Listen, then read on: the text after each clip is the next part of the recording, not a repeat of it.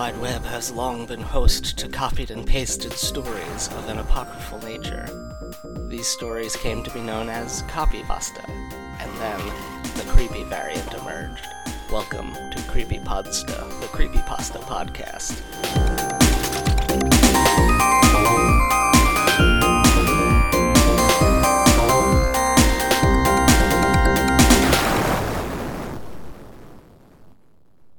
Hello, this is me, Jeff Kowalski, the host of the show.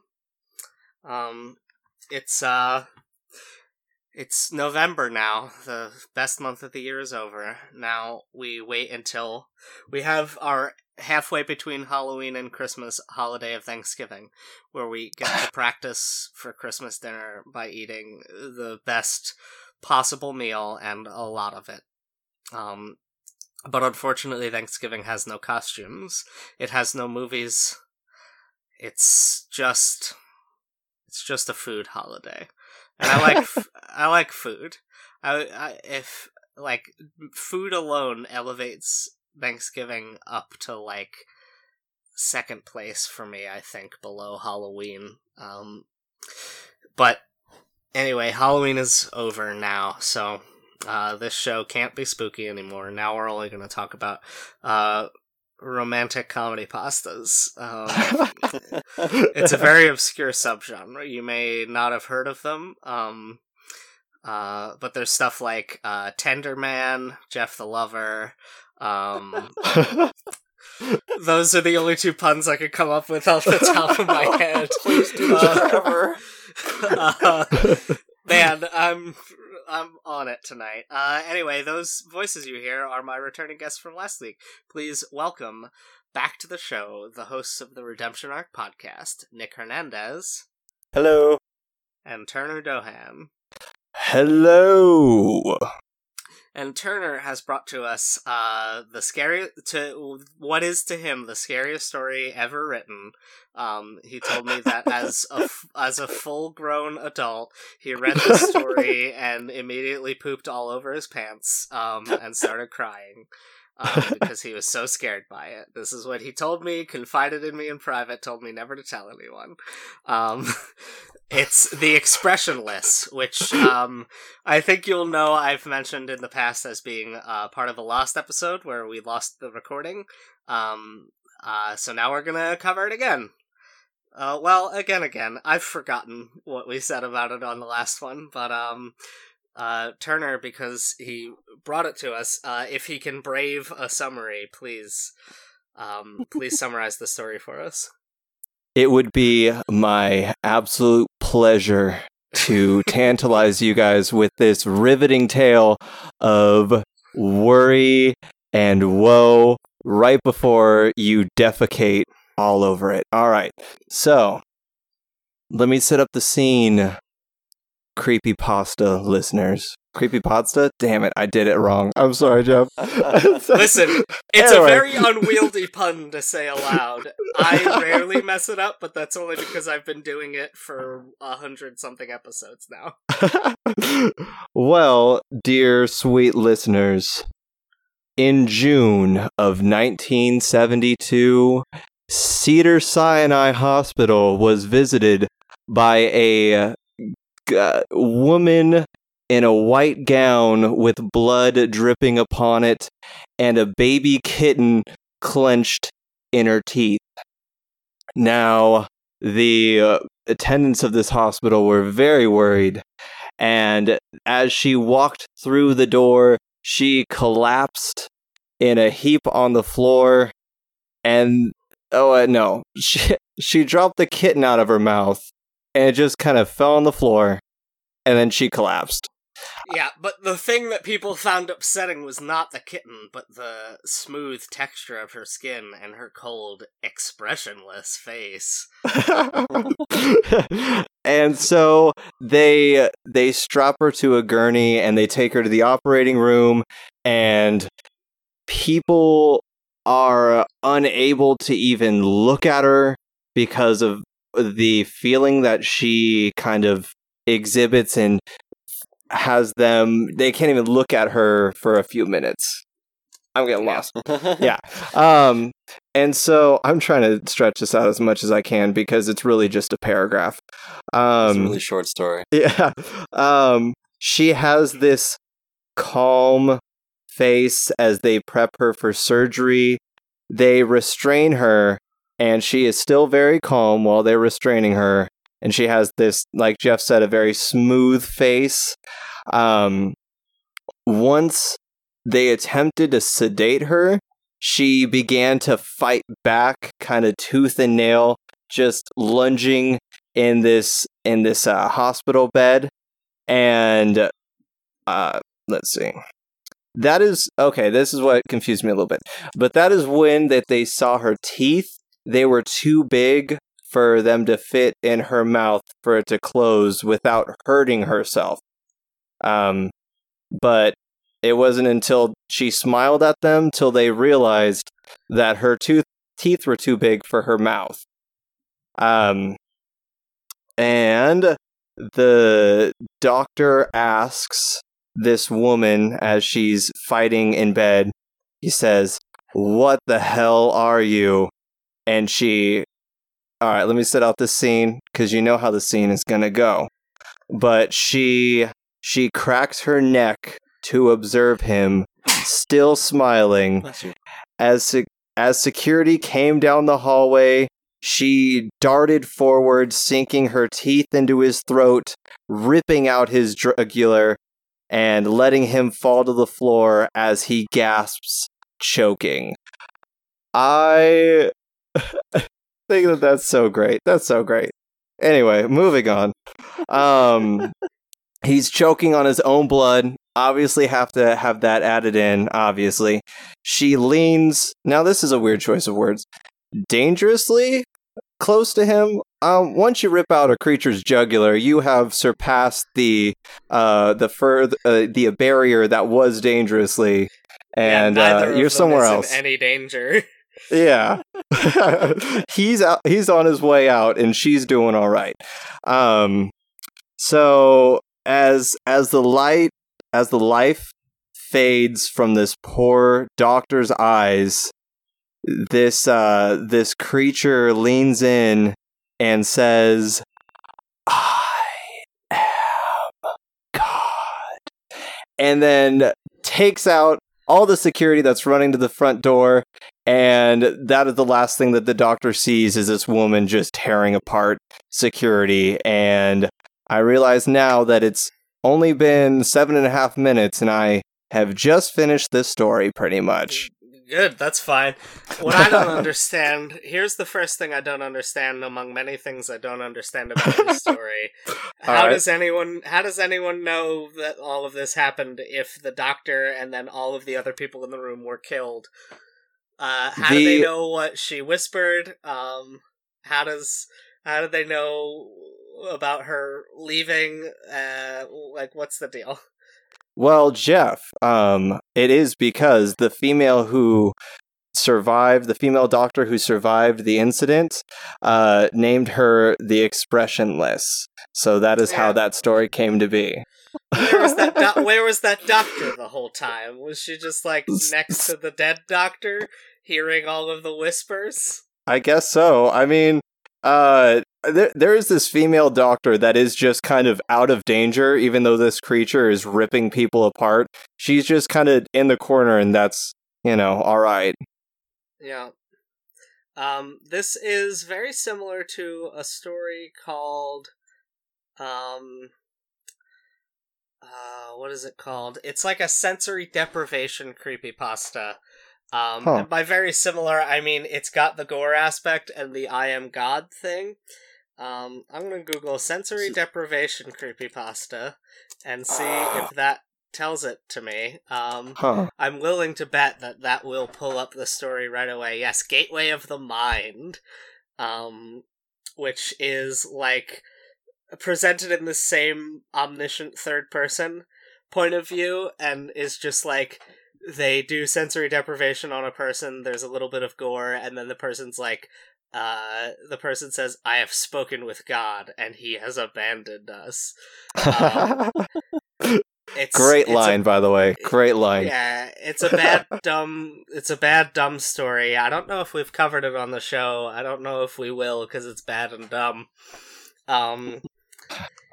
It's just The Expressionless isn't. We good. should also say that it is coupled with a photo that is at the top of the article. And this is an old one that is almost definitely a photo prompt creepypasta. Mm-hmm. I don't know, just to kind of put it in my shoes, this was the first creepypasta that I've ever read ever, and I didn't know the format or what was going on, so I was just like, that's really weird. Why is this story told like that? Honestly, I think that if you really want to spice this story up, the best thing you could do is put it in a newspaper, like a local newspaper, and then just not tell anyone about it. And just like all right, H.G. Wells. spread it virally. This is a bad story, but I think it's historically interesting, these sort of older and more popular creepypastas. I clicked through to the author, whose name is TJ. Ivy Sir? Oh. Yeah, Ivy Sir is the username. Goes by TJ Lee. And I was trying to find They say about themselves, I write a lot of mediocre creepypasta, best known so far for The Expressionless, which has gone viral on several forums and been turned into a short film by Black Box TV, which I'm eternally grateful for, though it does get stolen a lot. I was going to try to reach out to them and, extend my warmest gratitude towards them. I'm not being sarcastic, by the way. I really do think that this is a really great story, just because it's like your first, I think that's what got me. Yeah. Yeah, that makes sense. It's like it's one of those ones like Jeff the Killer that you would probably read without necessarily knowing what it is at all. Your guys' rendition of Jeff the Killer was spectacular, by the way. I've never heard this story before you guys covered it. It's bad. And it is ridiculous. One thing that's interesting about The Expressionless is the Google results when you search for it is a lot of people thinking it's real for some reason. Including the second result being a Snopes article about it. That just says, legend. It's just it's not even meant to be real. This whole thing seems to only date back to 2013. I thought this was an older one. Huh. It looks like it first appeared on the creepypasta, wiki or Tumblr or whatever in June of 2012. Which, that's only 5 years ago. Yeah, I feel like I read it a long time ago. Yeah, maybe it was going around before then. It definitely feels like it was. What if I look up The Expressionless and Know Your Meme? Because Know Your Meme does a pretty good job of tracking the history of stuff like this. Yeah, here we go. There is a Know Your Meme article on it. I'm excited to find out if I completely believed a fake story when I was 20 years old. It just looks to be an image of a bad artist rendering of the title character. Oh, that's a shame. That's not that exciting. Yeah, that's. Now we'll just assume you were in your 20s. Although you were 20. There's a post from the Know Your Meme forum from October of 2012 that regards The Expressionless as an already fairly well-known story. I don't know how we can track. I don't know how we can track the origin of this. I thought it would just be available to us right away without a problem. Yeah, that's so weird that it's so hidden. Yeah, well, with the earlier ones, I mean, I feel like they were like a lot more mystical. Yeah. Like before Know Your Meme, like it was the Wild Wild West. Yeah, I guess there's no way to know for sure when this story was written, but at least 2012, if not earlier. So I've there's just not much to say about it. It's like, how did this story hit you, Nick? I was really unimpressed. Turner had really talked it up. Like he had said it was his favorite, and for some reason I thought that would mean it was good. But it reminded me a lot of another one that I read really early on. I think it was like the Russian Sleep Experiment. Oh yeah. Yep. That one's also extremely bad. We've covered that on the show. Yeah, it's the exact same feeling. Like where I'm just like, okay, I see what you're going for, but I've seen this like story in every single generic horror thing ever. It's not like a spooky thing. It's just like, and then a lady got murderous and was scary-ish. I'm not a creepy like pasta kind of. I'm barely a horror guy. What are you doing here? I'm trying my hand at things. I will say that the one thing that it is very good at is being short. That's I feel like that's a nice kind of like refreshing, like if it's like a nice little snippet that you can read like in 5 to 10 minutes and it gives you some kind of feeling. I don't know, that's good for me. It doesn't waste your time the way a lot of creepypastas do. I kind of disagree. I don't know. It took you 3 minutes to read it. Come on. And another 5 to go, did I miss something? Read back and everything. I really spent a whole 8 minutes and I did not feel like I deserved to give it that. It also misspells Cedar Sinai. That's supposed to be Sinai, and I spell it Senai. No, Cedar Sinai is for older patients. Ha ha ha ha. I'm trying. It's just so weird because like the photo is obviously like a mannequin, right? Yeah. Yeah, no, they at my college they have mannequins set up in the hospital room that they have. It's for training.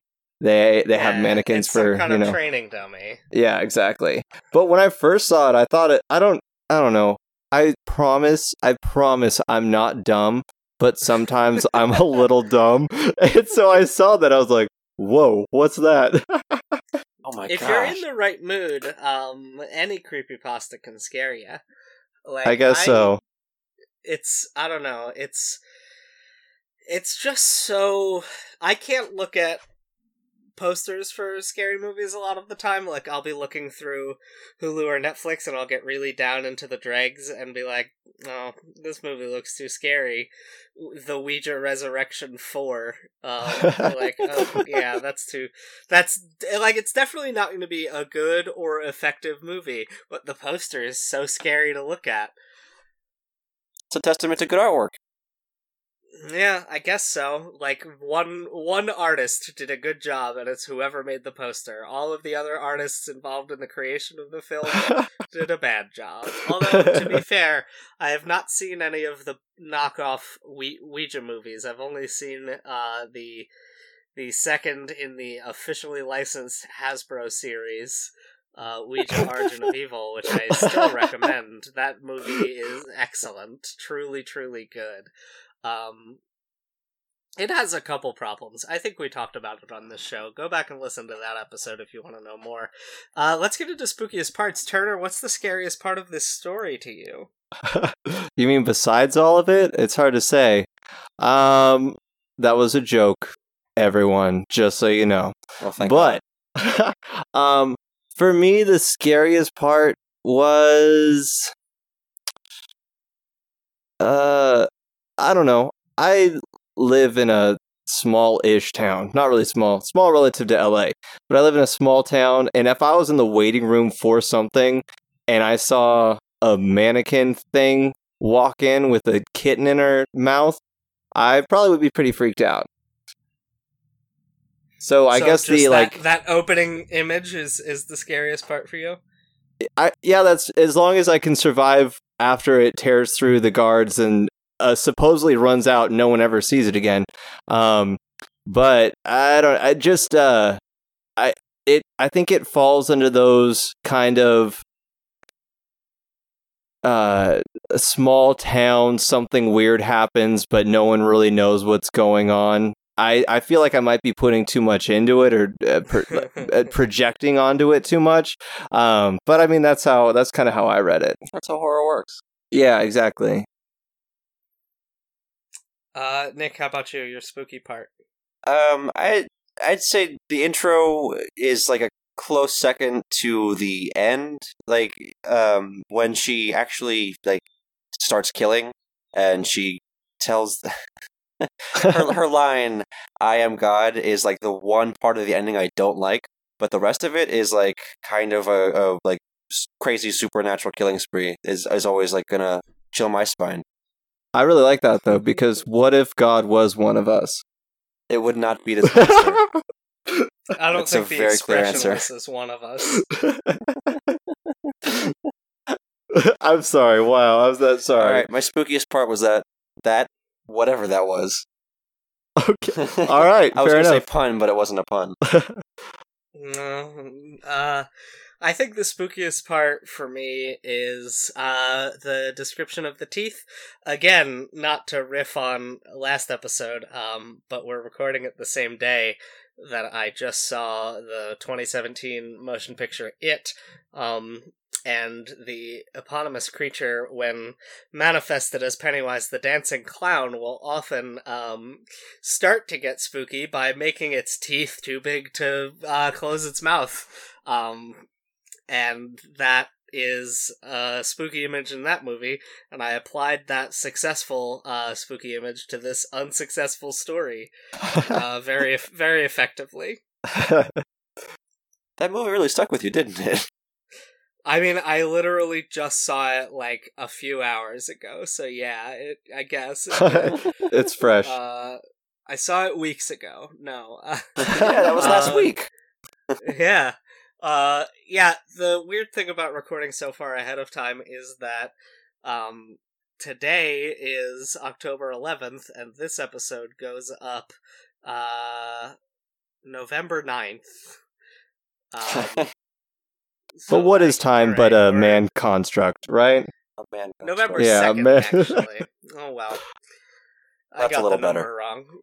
Yeah, it's closer at least. Anyway, we can that's rest easy. I think that's all we have to say about the expressionless, huh? It really is. Yeah. Besides, it's life changing. So was All right. science to you. I don't know. Honestly, I'm sticking to my guns with this. I think it's very good. You love it. There's- You think it's the best story ever. I think it's the best story ever. You know, Stephen King, eat your heart out. I think that there's a few slip-ups on wording, but Ivy Sir, I think that this is a very good story.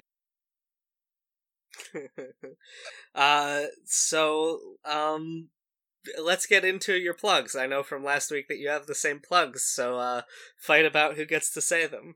Nick would love to go first. You can find our great podcast where we review 0% movies on Rotten Tomatoes on Twitter at redemption_pod and on like iTunes and other podcast Stitcher, stuff, Stitcher Google and Play. stuff as the Redemption Arc. Listen to it; it'd be cool. Listen to it. It's kind of fun because you get to hear two almost insane people really slip under the brink of insanity. Yeah, in a completely unprofessional area. Yeah. Perfect. And if you're hesitant, you can go listen to the episode I was on where we watched Return of the Living Dead Part 2. A movie that I liked more than Rotten Tomatoes did. I think it was pretty good. I really liked it. Yeah. Well past a 0. Yeah. Turner?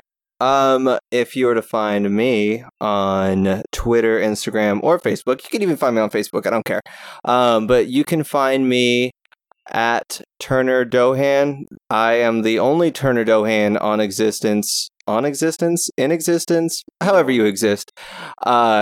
And you can find me there. You can find me on the internet there, I guess. Twitter, see some sweet tweets, I guess. Also, I will say that this very podcast has inspired me to write my own creepypasta that I will someday finish. Because I really gotta I've been really rereading it a lot, and then I think, oh, am I worrying too much about it? Because most of these are just one and done and then shoot them out. But I wanna, make something of it. So that'll be, you can follow me on Twitter. I'll probably post about that. And of course, you can find me on Twitter, J3FK, Instagram, JeffJK. You can join the Creepypodsta fan group on Facebook, where you can interact with other fans, guests, me.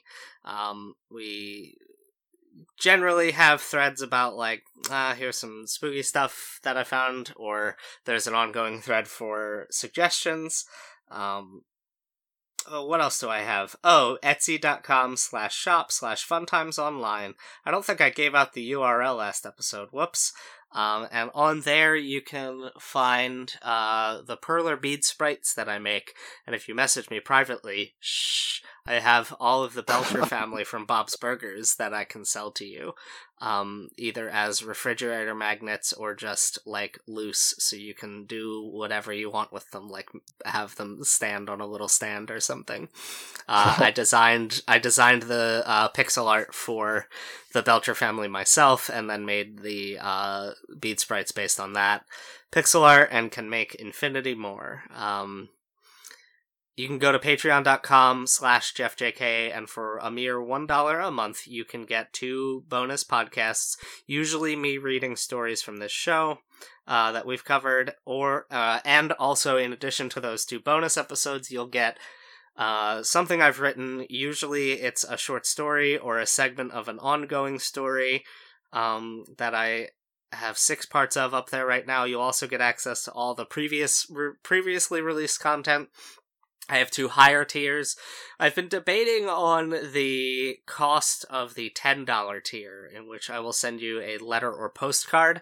But I think I'm going to keep it there for now and just send people more stuff, like some extra Steam codes. I sent a couple people in September, got little Ouija boards that I made. The $15 tier, you get a packet of comic books from my collection. I have one person at that tier right now who is going to get, hopefully they enjoyed the last packet I sent them, because I'm going to send them the sequel to that story next. They'll have already gotten it by the time this episode comes out.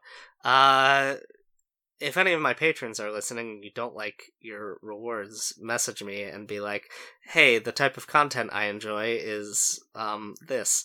But also, like, don't be too demanding. I'm sure I'm sure you can be reasonable if you have a concern, and I will be reasonable back at you. Anyway, that's all we have to say about this story and for this episode and the plugs. There was never a sighting of her again.